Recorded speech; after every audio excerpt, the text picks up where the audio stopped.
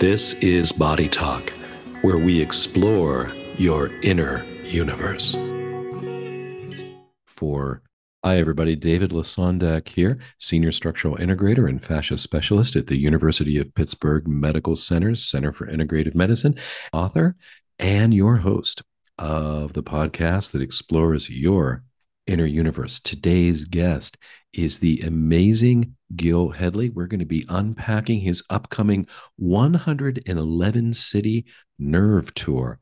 It's going to be quite the educational event. And it's fall's here, it's September, it's back to school time. So I want to tell you about a couple of other educational opportunities. One aspect of my ongoing education that never ends is anatomy. As much as I think I know, there's always more to learn, especially when it comes to putting together all the pieces of what's being discovered about the human fascial system. And I want to tell you about my friends Nicole Tremblay and Rochelle Clausen, who are the co-directors of Anatomyscapes.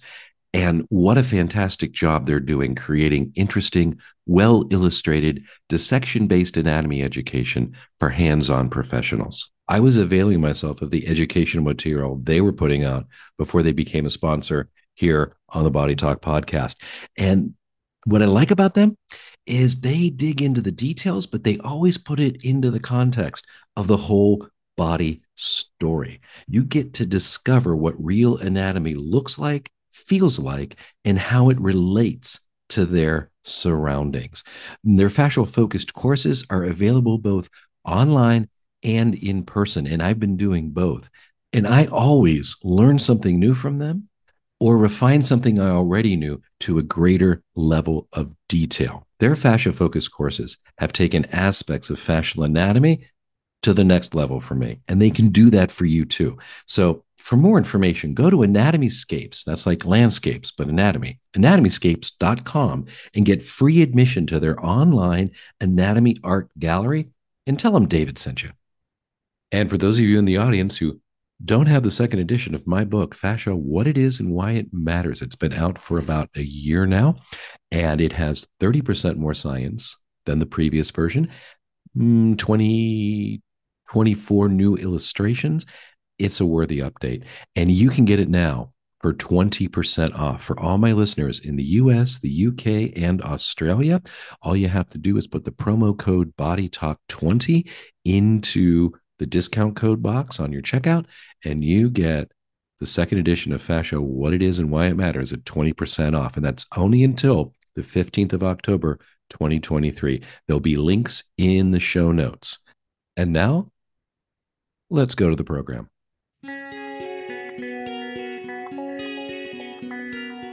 Hi, everybody. Today on Body Talk, I'm really excited to have Gil Hedley, the founder, the mastermind, the inspirer of thousands with his integral anatomy workshops and series of videos. Gil, welcome to Body Talk. Thanks for having me, David. Pleased to meet your audience.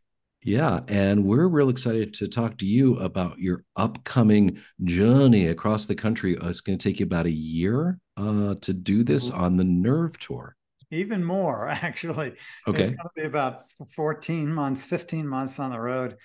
We got a little carried away and are booking 111 cities, which is, people are like, Gil, that's worse than a rock and roll tour. I'm like, I know. You should have t-shirts. I would buy one. We have t-shirts. We're designing them right now. Okay, with the dates on the back and everything, like a rock and roll t-shirt. I don't know if we'll have room for that because there's so many. 111. Well, you might have to do. Yeah, 111 is a lot of dates. Yeah, we're still working on the design, but we are going to print t-shirts. I have patches. We'll have a merch table. It'll be fun. Cool. Why not? Why not? Why shouldn't somnauts get together and have a rally? For the nervous tissues, right? So could we call it Nerving Man? Yes, we could. That would be fun. Hopefully, we won't get flooded out. No, I don't think so. Like they did this year, but yeah, no. I worked for 5 months in the lab this year, from basically January through May, on a single form, a beautiful form, whom we call the captain. Because he was a pilot and a friend. And so this friend passed away and wanted me to work on him. And And so I did. Wow. What kind of headspace did you have to be in to dissect a friend? Well, here's the thing. After even the very first dissection that I ever did, I had a very clear realization that this ain't a person on the table. This Yeah, is this is like the let go of pair of jeans that were fondly worn, but then got too small and were sent on to Goodwill. And so it's I just a house. It's not a home. exact well, yeah, no, there's nobody home, and so I can remember standing by the casket of my beloved cousin. He was like a brother to me.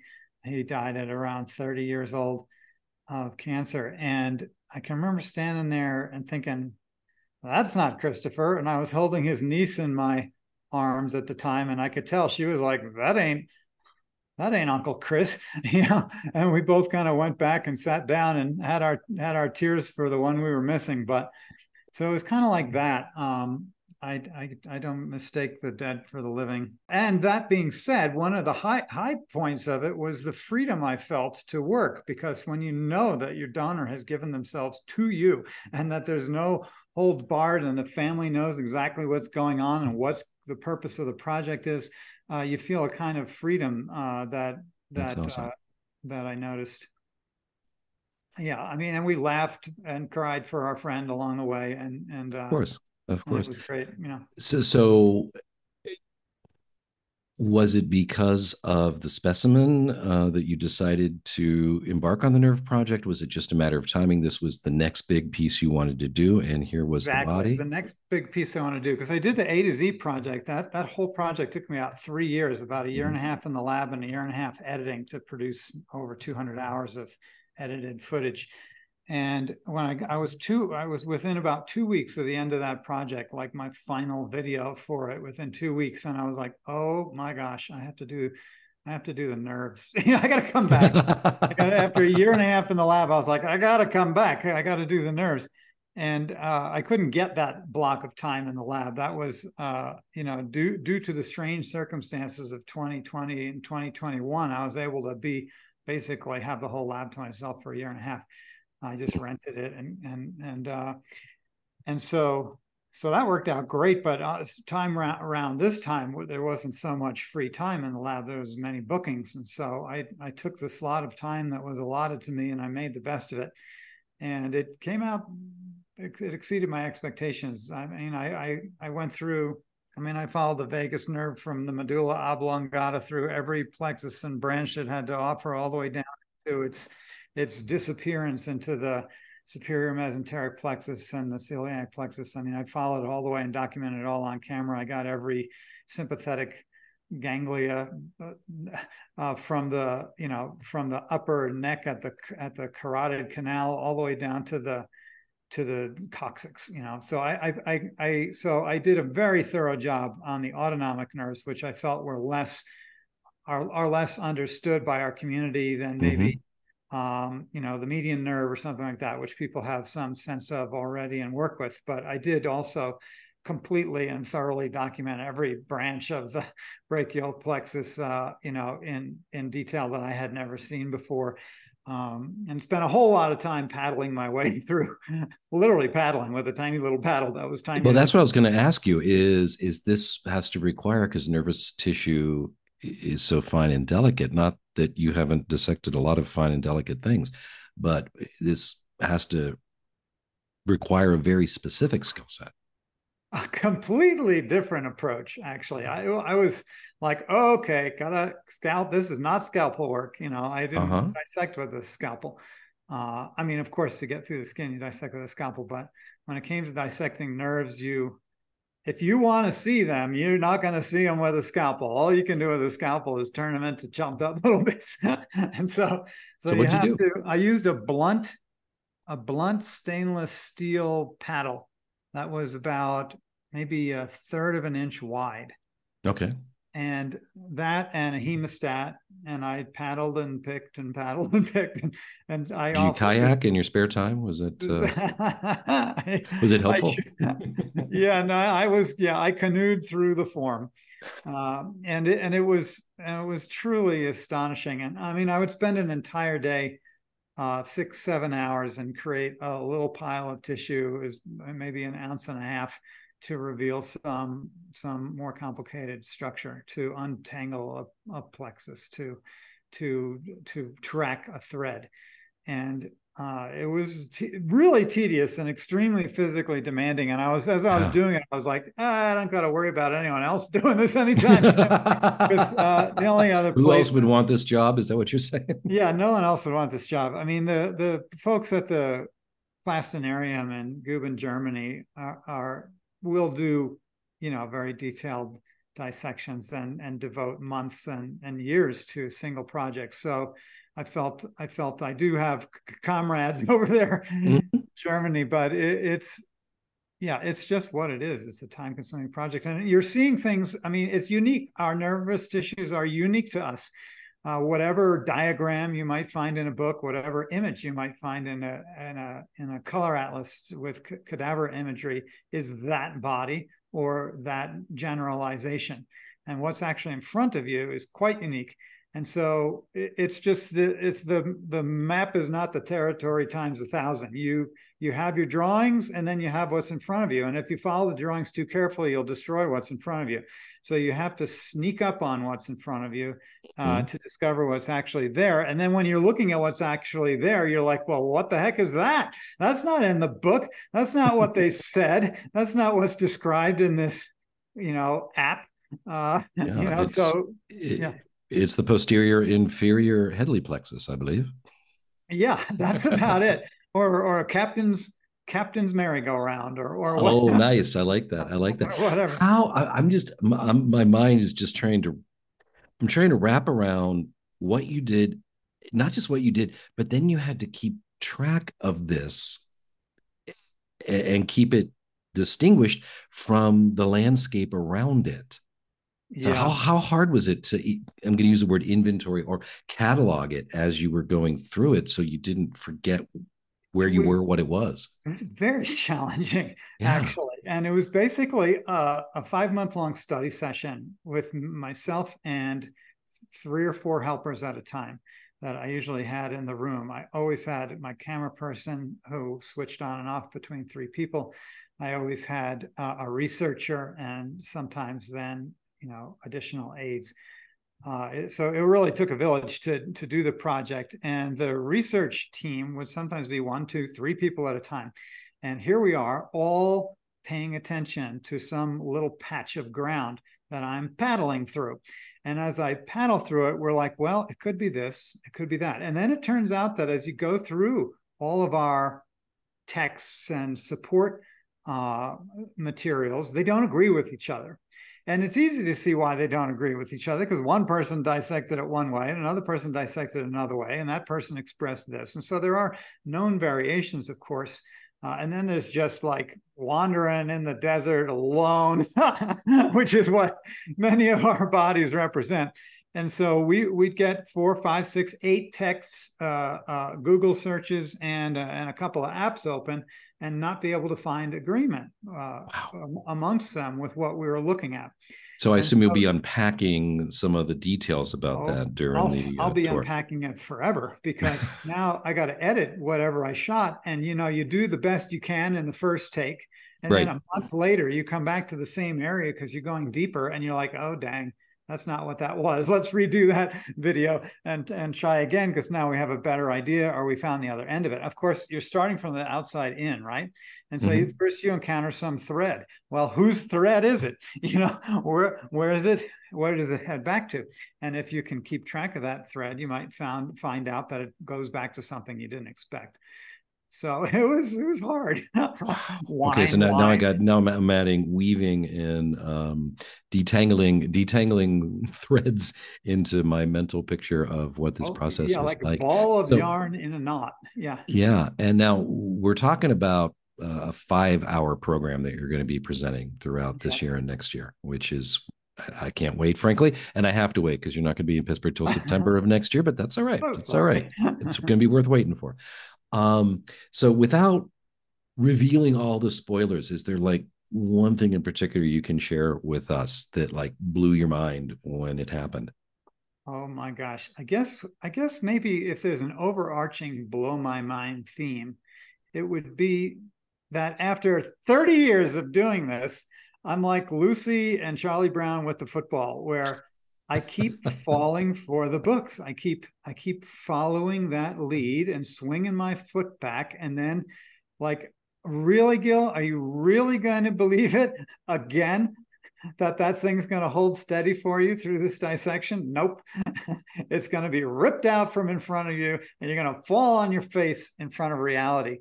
And because we can only truly work on what's in front of us, and if we're working on a book, we're not working on what's in front of us.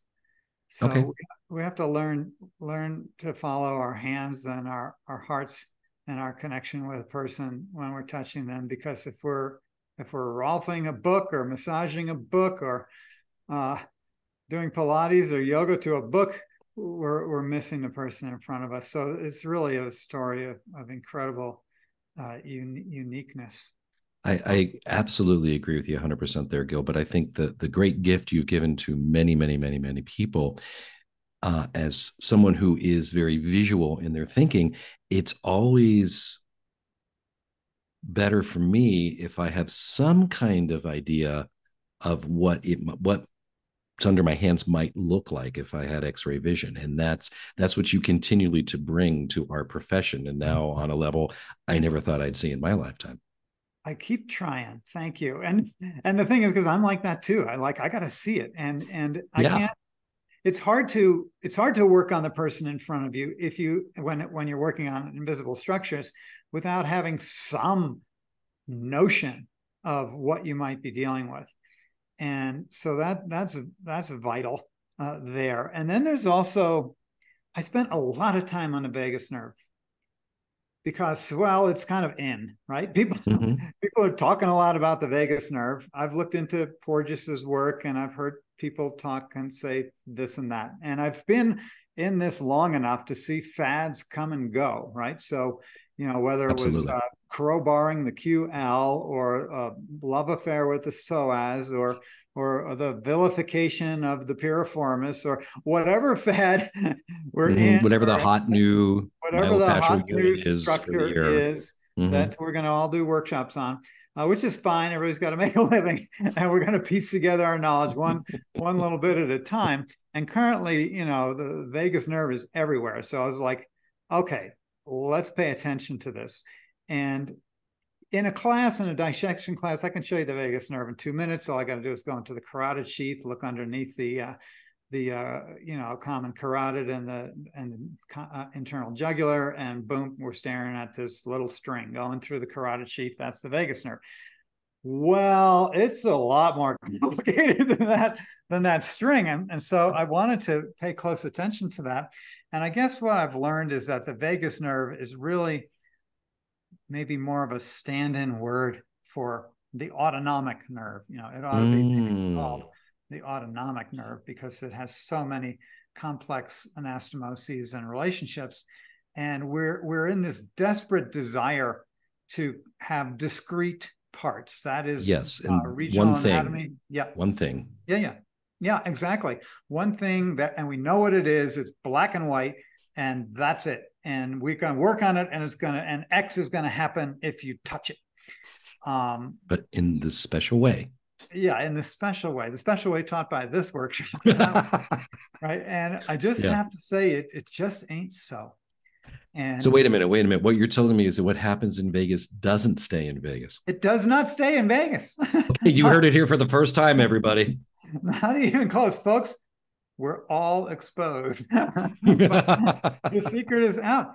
And to kind of track that was a major revelation to me, because again, even after all these years, all the things I say are trying to get my own head out of the ruts that I'm prone to live in Mhm. mentally, right? And it just turns out that my ruts are shared by many people, so it makes it something worth communicating with others. But really, I fall for it. Just like I said at the outset of your question, I keep falling for regional anatomy, and then I have to recover my belief in an integral anatomy, because the body cares not for our categories. The body cares not for our taxonomies. The body cares not for our need for linear pathways. The body cares not. It just doesn't care about all that. And we seem to care about it, and our bodies don't back it up. And I have to go with the anatomy. To me, the anatomy is always right. And our conceptualizations of it are often ridiculous. And so I keep coming back to the body to be corrected in my foolishness. Hmm. That okay? There's a title for you, Gil. The Body Corrected.